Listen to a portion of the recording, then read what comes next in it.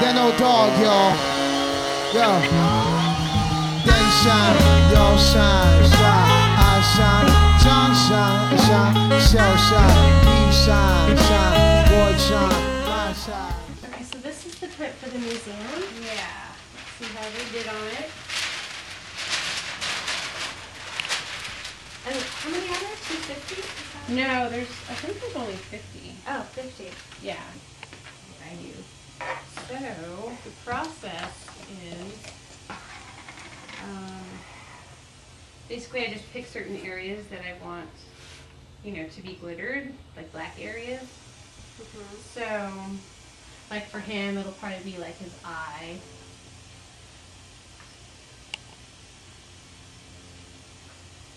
And then like maybe some polka dots or something.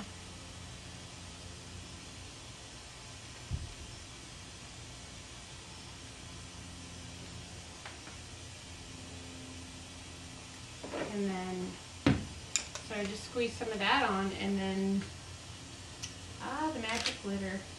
Yay, glitter. Yeah, and then that gets sprinkled on.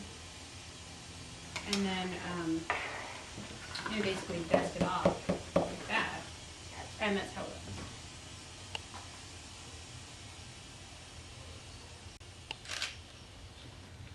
Well, it started out, like, I started doing print, and I would just do them regular, like how other people do it, and then sign it and number it.